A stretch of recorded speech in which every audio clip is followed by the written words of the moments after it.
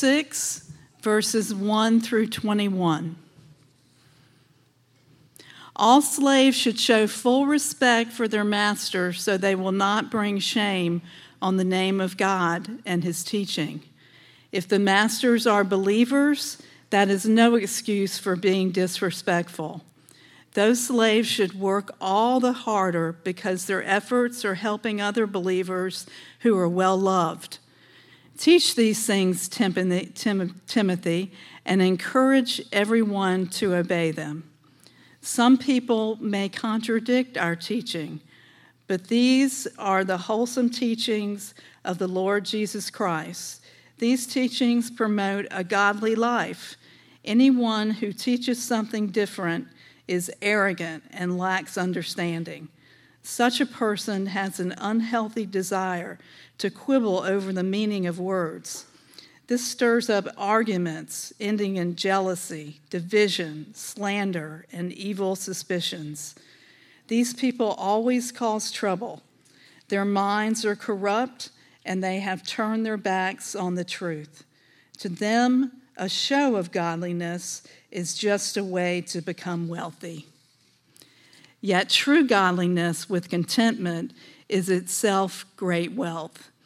After all, we brought nothing with us when we came into the world, and we can't take anything with us when we leave it. So if we have enough food and clothing, let us be content. But people who long to be rich fall into temptation and are trapped by many foolish and harmful desires. They plunge themselves into ruin and destruction. For the love of money is the root of all kinds of evil. And some people, craving money, have wandered from the faith and pierced themselves with many sorrows. But you, Timothy, are a man of God, so run from all these evil things. Pursue righteousness and a godly life, along with faith, love, perseverance, and gentleness. Fight the good fight for the true faith. Hold tightly to the eternal life to which God has called you, which you have declared so well before many witnesses. And I charge you before God, who gives life to all, and before Christ Jesus, who gave a good testimony before Pontius Pilate, that you obey this command without wavering. Then no one can find fault with you from now until our Lord Jesus Christ comes again. For at just the right time, Christ will be revealed from heaven by the blessed and only Almighty God, the King of all kings, the Lord of all lords. He alone can never die, and he lives in light so brilliant that no human can approach him.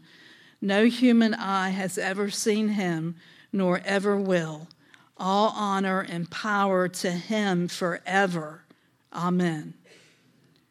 Teach those who are rich in this world not to be proud and not to trust in their money, which is so unreliable.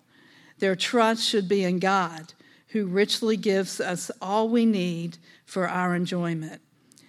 Tell them to use their money to do good.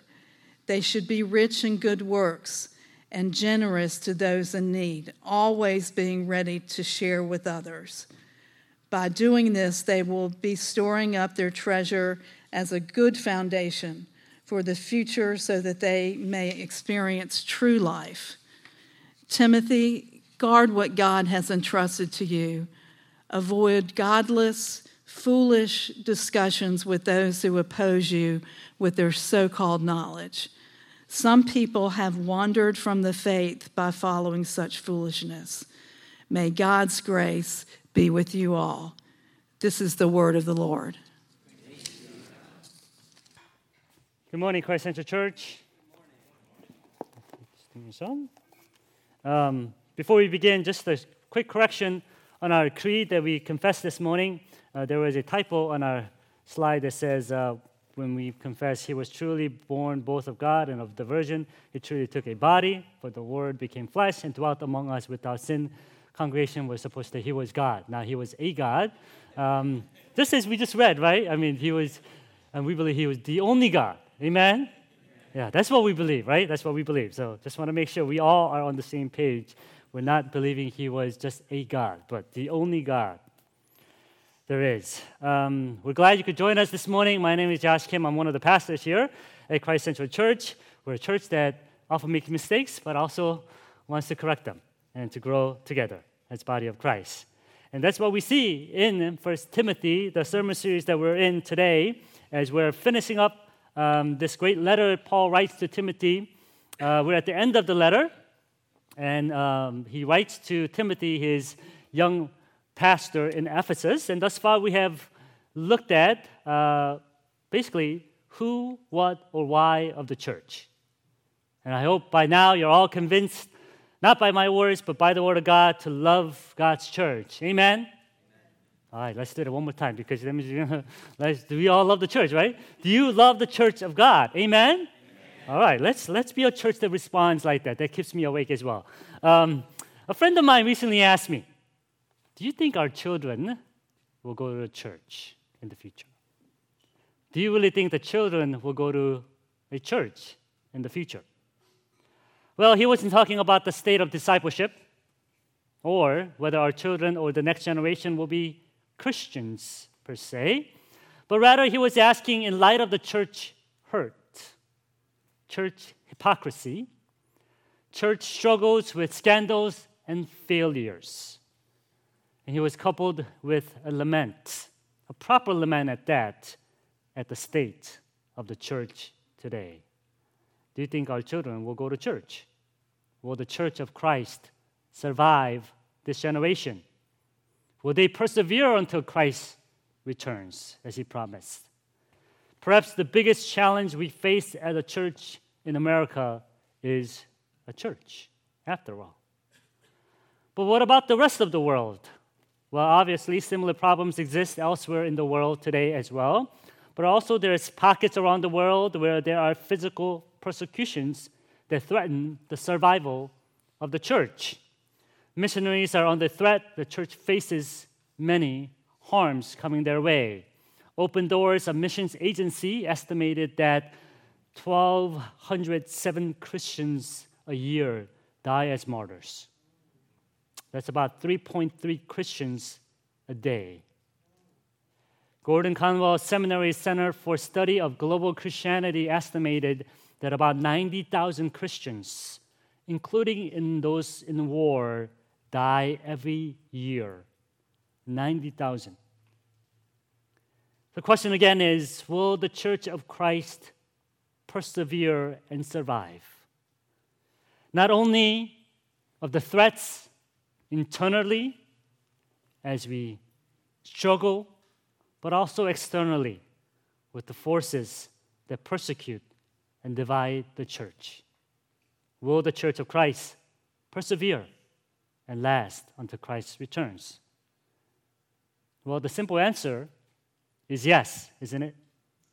We believe in the Scripture's teaching of perseverance of the saints. That simply means if you are in God's hands, He's got you. Remember the promise of Romans chapter 8? It says, can anything ever separate us from Christ's love? Does it mean He no longer loves us if we have trouble or calamity, or are persecuted or hungry or destitute or in danger or in threat with death? As the Scripture says, for your sake we're killed every day. So don't be surprised, Christians. We're being slaughtered like sheep.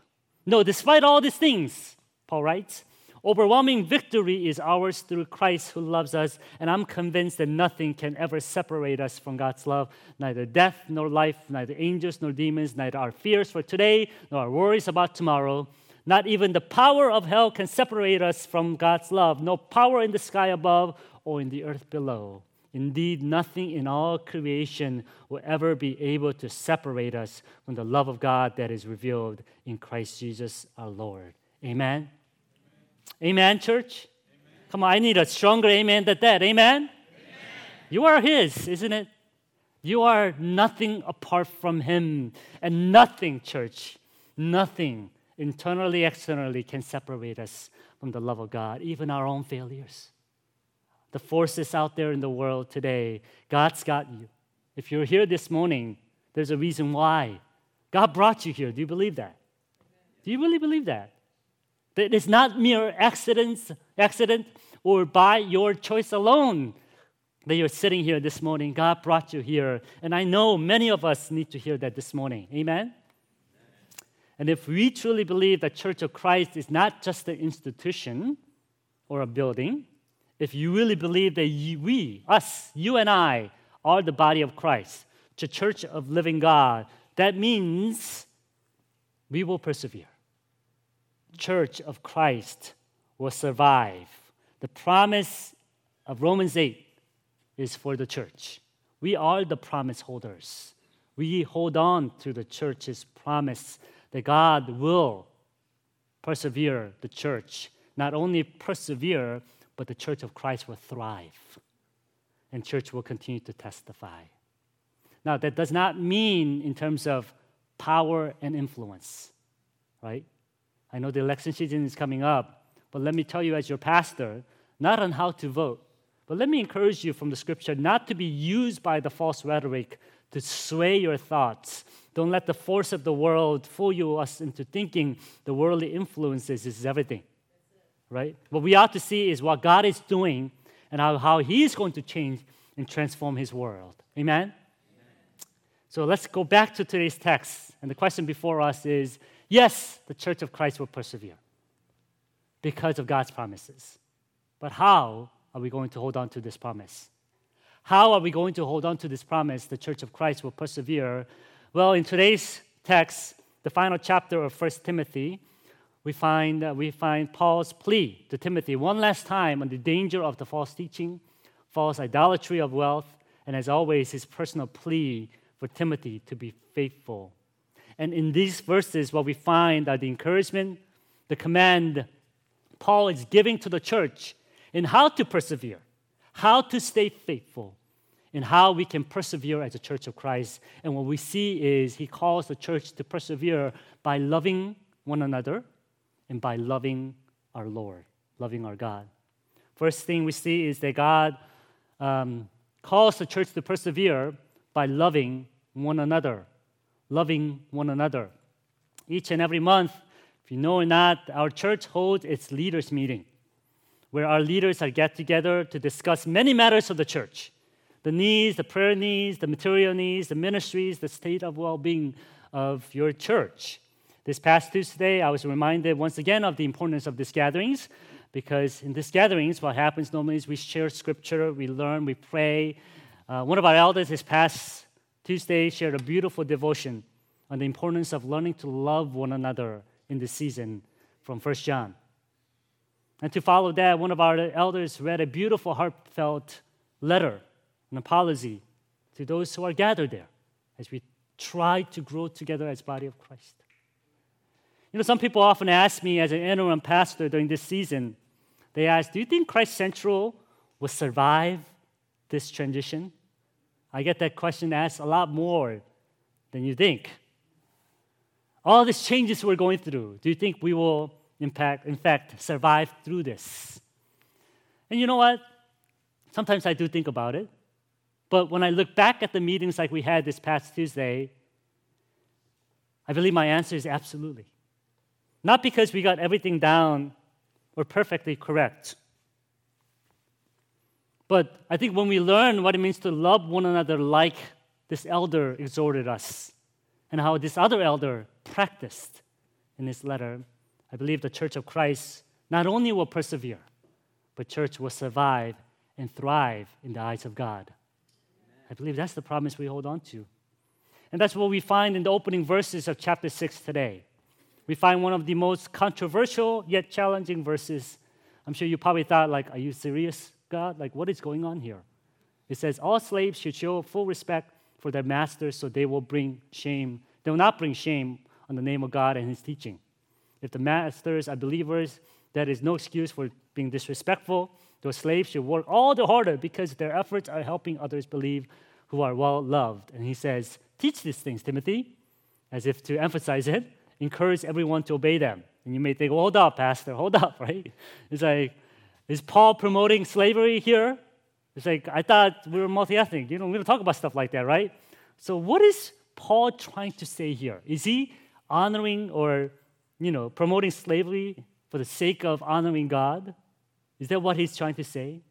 In order to unpack this, we have to realize that there are different types of slaveries throughout the history. There's more, but generally there are 5 types of slavery, they say. There's Hebrew servanthood, in that God provides provisions in case of the poor. In Leviticus, we see that you could become slave to be economically dependent on somebody else. We call this Hebrew servanthood. God does not want and promote it, but in case those things happen, there's provisions that are given in Leviticus 25. There's also what we call an indentured servanthood, and that was prevalent in colonial America. It was a way of lending yourself to come to the new lands. Many people that came over were not able to come on their own, so oftentimes there will be indentured servants selling themselves into the slavery to be able to come. Historians say about 1/3 or 2/3 of European immigrants were indentured servanthood during the colonial times. Then there's Roman slavery, as we find in this scripture. The history tells us that over 1/3 of the Roman Empire were slaves, which was roughly 50 million people at the time. Then there is African slave trade, the most inhumane, most disgusting form as we find. And let me read this quote for you by Frederick Douglass, a leader of the abolitionist movement in the 1800s, to dispel any false notion that we thought this slavery was noble, right? Hear this, what he says about his former slave master, Captain Anthony. He writes, "He was a cruel man, hardened by a long life of slaveholding. He would at times seem to take great pleasure in whipping a slave. I have often been awakened at the dawn of the day by the most heart-rending shrieks of my own aunt of mine, whom he used to tie up to a joist and whip until she was literally covered with blood. No words, no tears, no prayer from his gory victim seemed to move his iron heart from its bloody purpose." Again, I share this quote to remind us the horror of this slavery has absolutely no basis, absolutely no biblical basis to defend it. And there's today's form of slavery we find in human trafficking. Again, this does not have any basis either, especially of women and children for sexuality, economic gain, and simple exploitation. Again, no defense whatsoever for this kind of slavery.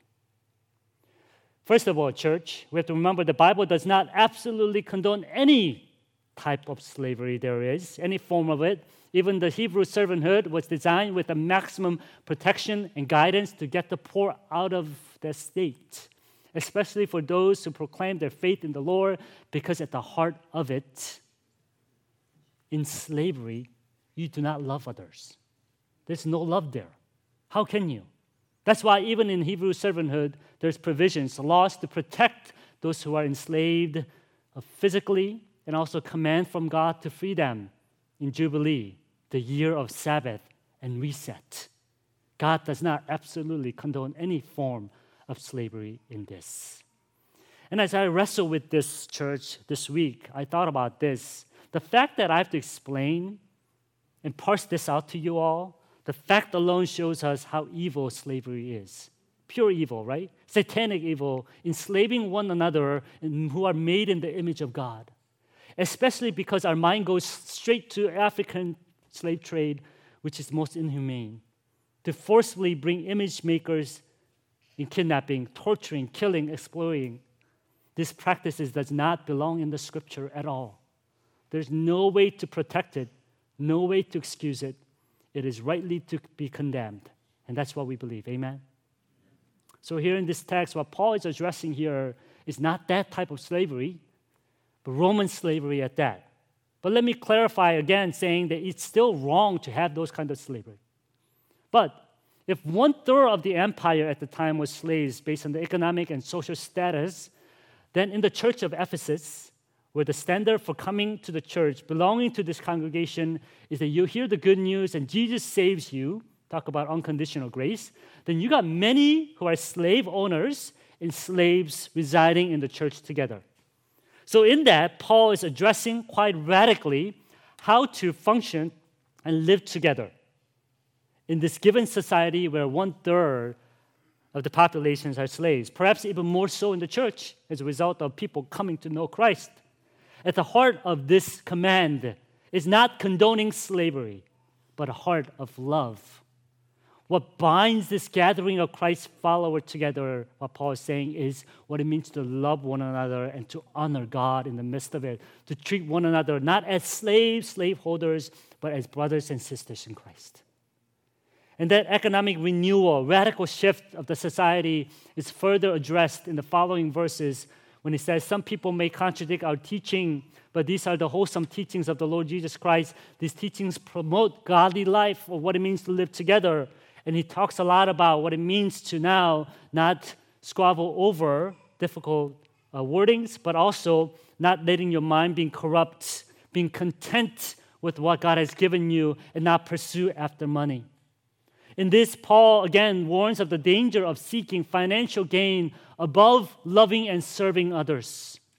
The false teaching Ephesus led to quarrels and fights. And we have seen time and time again, rather than knowing, serving, sacrificing, often showing godliness that became just a way to become wealthy.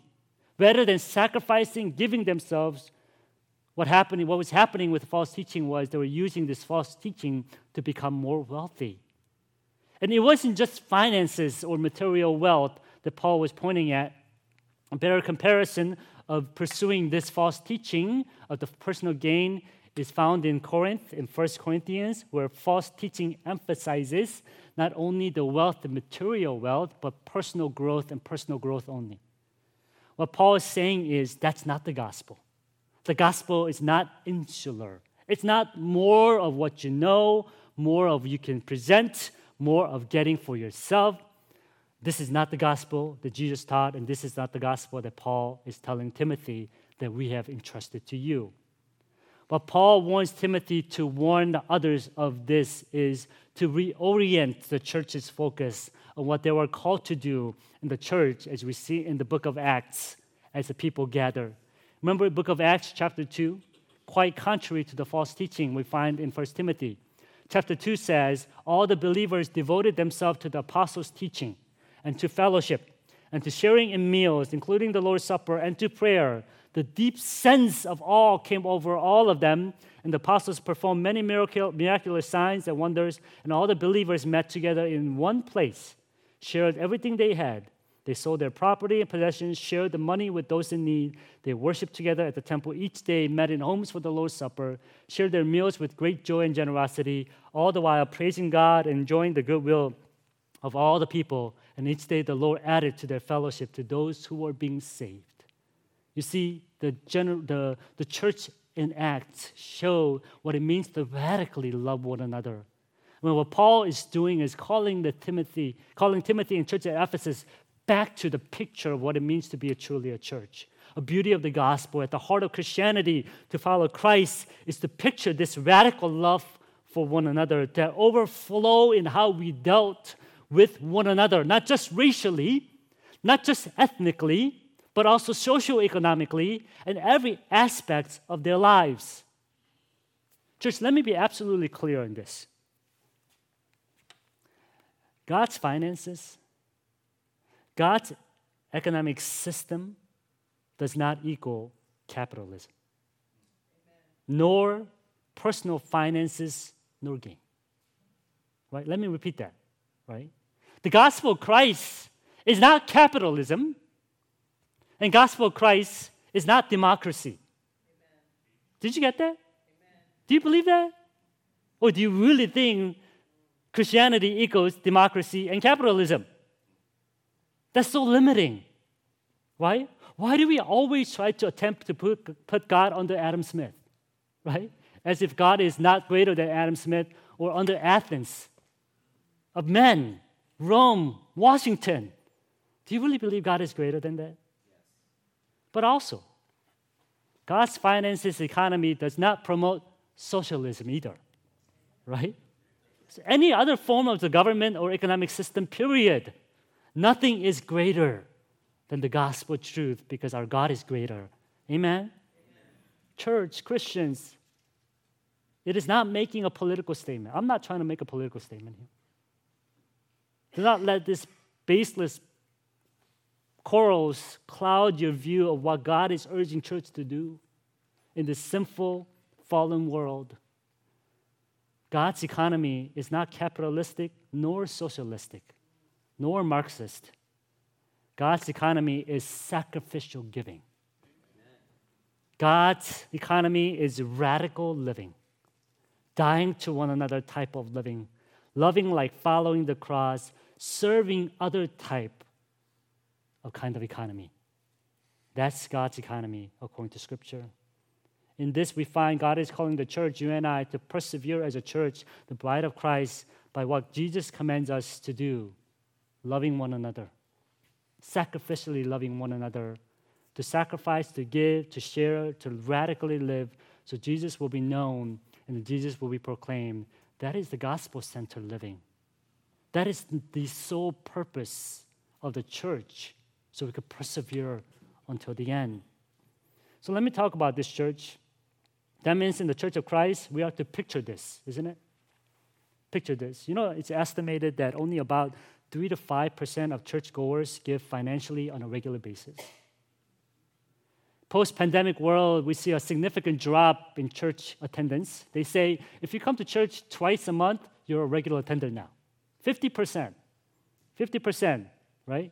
I know church attendance is not everything, but it does make us think about this for a little bit. On average, only 20% of the church volunteers to serve their time, right? We definitely have places to grow even as our church.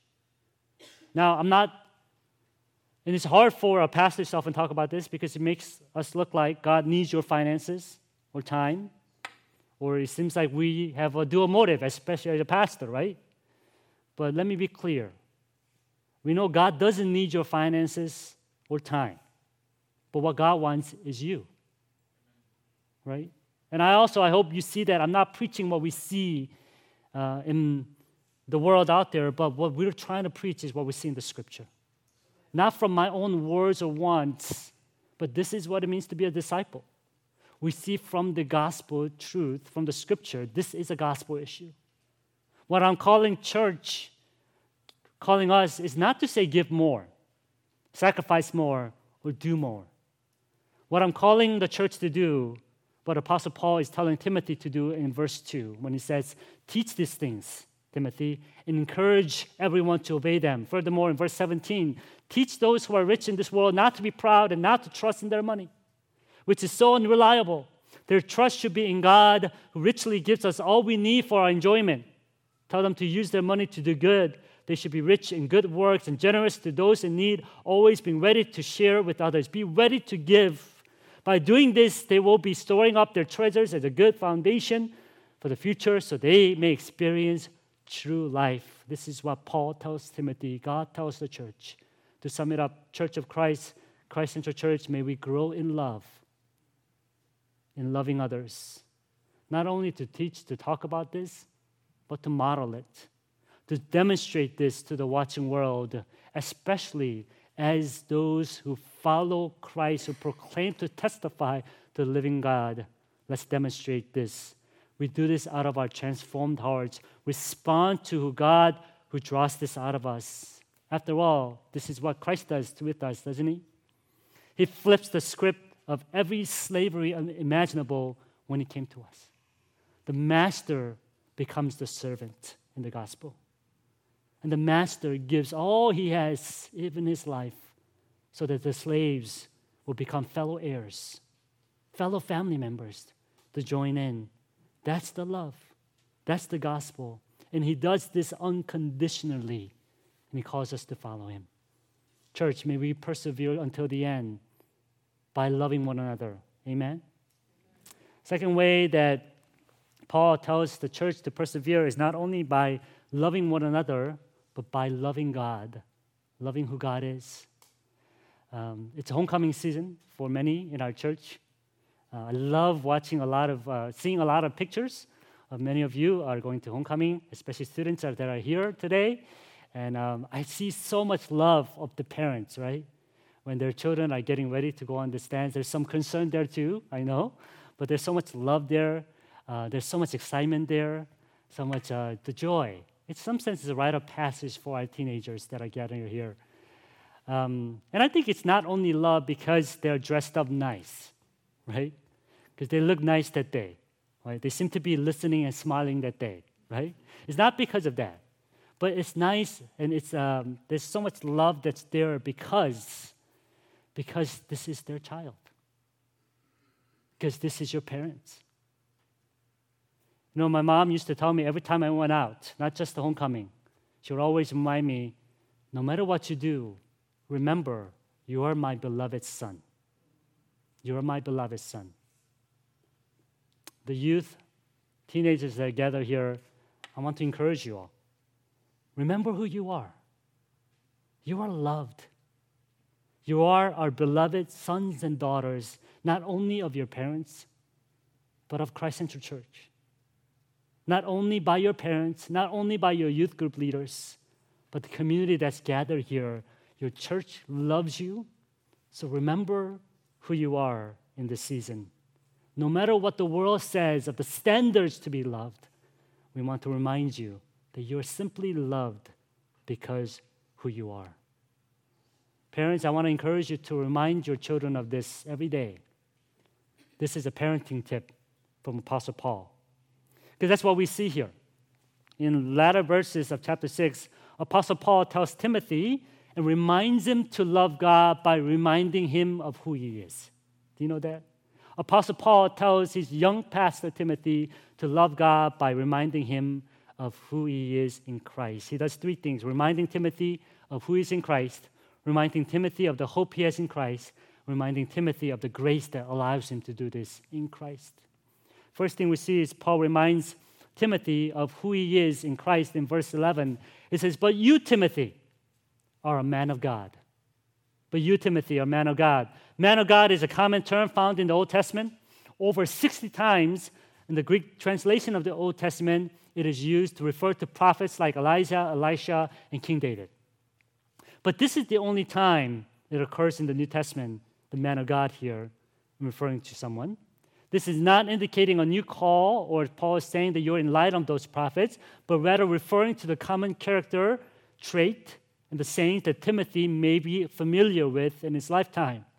What Paul is telling Timothy here is a call placed upon his life to be a man of God, to be faithful, to be follower of his Savior. And immediately following these verses, Paul writes, because you are a man of God. So now, because God places this call upon your life, equips you, empowers you to be a man of God, he says, pursue righteousness. Pursue godly life along with faith, love, perseverance, gentleness. Fight the good fight of faith. Hold tightly to the eternal life to which God has called you, which you have declared so well before many witnesses. What these verses highlight is the character trait of the godliness of an elder ought to display. The fruit of the Spirit of those who are in Christ. Not only is he called to pursue this, but this is who he's meant to be. That's what Paul is telling Timothy.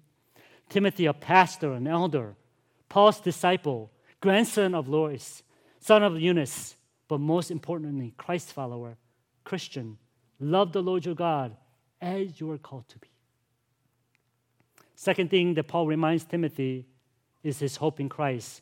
In verse 13, he says, "And I charge you before God who gives life to all, and before Christ Jesus who gave a good testimony before Pontius Pilate, that you obey this command without wavering, that no one can find fault with you from now until our Lord Jesus Christ comes again. For at just the right time, Christ will be revealed from heaven by the blessed and only Almighty God, the King of all kings, Lord of all lords. He alone can never die. He lives in life so brilliantly and that no human can approach him. No human eyes has ever seen him, nor ever will. All honor and power to him forever. Amen." Here in reading Timothy of the path of Christ, on which he testified boldly in front of Pontius Pilate, Paul is saying, follow after Christ. Be like Christ in your walk, so he can be blameless, which is noted New Testament goal for many who are following Christ. But now Paul says, not only follow after him because that's what you're called to be, this is who you're meant to be, but he says the hope that you have is not only that you follow after him, but he will reveal himself to you. And you hold on to that promise of the second coming of Christ that is to come. Hold on to that goal, the reward, our hope. Love for God will result in love from the Lord. That's what it means to be in love with the Lord, to wait for the coming of Christ. That's what you're meant to be. And don't you love this? As Paul is teaching Timothy this, he's saying like, not only love the Lord, remember the hope that you have. And Paul says, wait, but I got to worship the Lord. And that's why he bursts out in worship by saying, for at the right time, Christ will be revealed. And I see a glimpse of discipleship here. Not only is Paul telling Timothy what to do, but as he's teaching Timothy what to do, he cannot help but himself burst out in worship. He not only teaches what it means to follow Christ, but he demonstrates what it means to follow Christ in his way. And third and finally, Paul encourages Timothy to love God by reminding of the grace that enables him now to be able to love God. Not only tells him to love God by reminding of who he is, he not only tells him to love God by telling him the hope that he has that's coming, but he says, well, grace of God will enable you to love God. In verse 20, he says, Timothy, guard what God has entrusted to you. Avoid godless, foolish discussion with those who oppose you with their so-called knowledge. Some people have wandered from this faith by following such foolishness. May God's grace be with you all. You know what does it mean by guard what God has entrusted to you? Or in another translation, it could be translated as keep the deposit or guard the deposit, as they say. I love this quote by Saint Leo, Pope in the 5th century, wrote about this very particular phrase, keep the deposit, in verse 20. He writes this, and I'm going to change the D to U to make it easier for us to understand. What it meant by the deposit, that which is committed to you, not that which is invented by you, that which you has not have received, not that which you have devised, a thing not of wit, but of learning, not of private assumption, but of public tradition, a thing brought to you, not brought forth of you, wherein you must not be an author, but a keeper, not a leader, but a follower. Keep the deposit. Another word, it's not of your own doing. It is a gift of God. It is God's grace. Keep that deposit. And as if Timothy might forget, one last time, Timothy, writes Paul, may God's grace, who entrusted this to you, be with you, all the church of Christ. Church, I believe that's how we love the Lord. By knowing He made you who you are, and that He saved you out of the depth of your sin, that you could love Him. By remembering that your ultimate hope is in Christ, who will come back to take His bride back, the church, that His promises that the gates of Hades will not overcome the church that He builds. The hope is now that you can now love Him because His promise is in your life. And as a final reminder, because quite often you can't on your own to be able to love the Lord, His grace, God's grace, enables you now to love Him back. He draws out that confession of sin by grace and mercy, and His grace demonstrated on the cross now draws you closer to Him in response to love. And that's how the Church of Christ will persevere, by the grace of God. Do you believe that, church? As He draws out your love for Him, as He holds on to you with the grace of the Lord, you and I will persevere until Christ returns. That's the promise we find in 1 Timothy. You know, I love doing weddings, right? I love officiating weddings. I'm going to be doing another wedding in about 2 or 3 weeks now. And I love when people come and say, can you marry us? And I love our marriage ministry because I could say, go get counseling first because you need it, right? We don't take doing weddings lightly here at Christ Central Church. We really don't. And I love doing weddings because, as my previous pastor used to teach me, doing a marriage is like doing a church plant. Right? You plant a church because the scripture describes marriage to picture the church. Not only way, but one of the ways to picture the church. Now, you and I both know, even if you're not married, by watching our parents, even those are of our mentors, our community group members, even watching the media. Isn't that crazy? Our culture even tells us this, that marriage takes a lot of work. Right? I used to love what my pastor used to say. Like he would get up and he's officiating the wedding and he would tell the couples that are gathered there, I pray and wish that today is like the worst day of your marriage. And the couples look stunned, right? They spend so much money on this, right? They're like, I do you know how much I spent on this venue, the overpriced food we're gonna eat in a little bit. So much money, right? But the pastor's heart was that today is the worst day because the rest of the days will get better and better and better, right? But we know that's hard, isn't it? We know it takes a lot of work, right? Oftentimes we think we're alike. That's why you often get married. Like we have same values. We are so alike, but you find out you're not. You know? Like one time I thought my wife and I, we were like just same people. People often say, you guys look alike, you act like, all this stuff. When we found out our personalities, we're like opposite ends, right? How we grew up, opposite ends, right? The values we hold at times, opposite ends. Only sometimes few things. And we realize, man, in order for us to persevere in our marriage, it can take a lot of work. Meaning I need to listen, lean in, learn, to grow. As we often say in the marriage counseling and mentorship in our marriage ministry, they'll tell you, two sinners coming together to live together, explosion of sin, right? Overflowing of generation of sin you bring to your table. They will bring the generation of sin. Now the question is, are you going to work at it? We all know this. Even the popular media tells us this. The marriage takes a lot of work. You know, church is just like that as well. Not only two sinners, multiple sinners, generational sinners coming together in the body of Christ. Hoping, thinking, perhaps we could gather here, find a home here. And so often, we look fondly back at the first day we walk into church building. Because you walk in with lots of hopes, right? Finally, this is a place where I find my hope. Maybe this is a place where I'll be accepted. And that's all right. You should look for those things. And we often realize church is a full of broken place. And we often find our discouragement in it.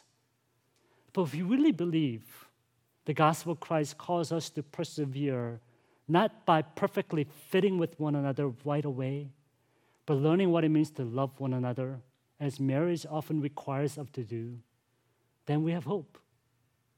Ultimately, what makes marriage work is oftentimes beyond you.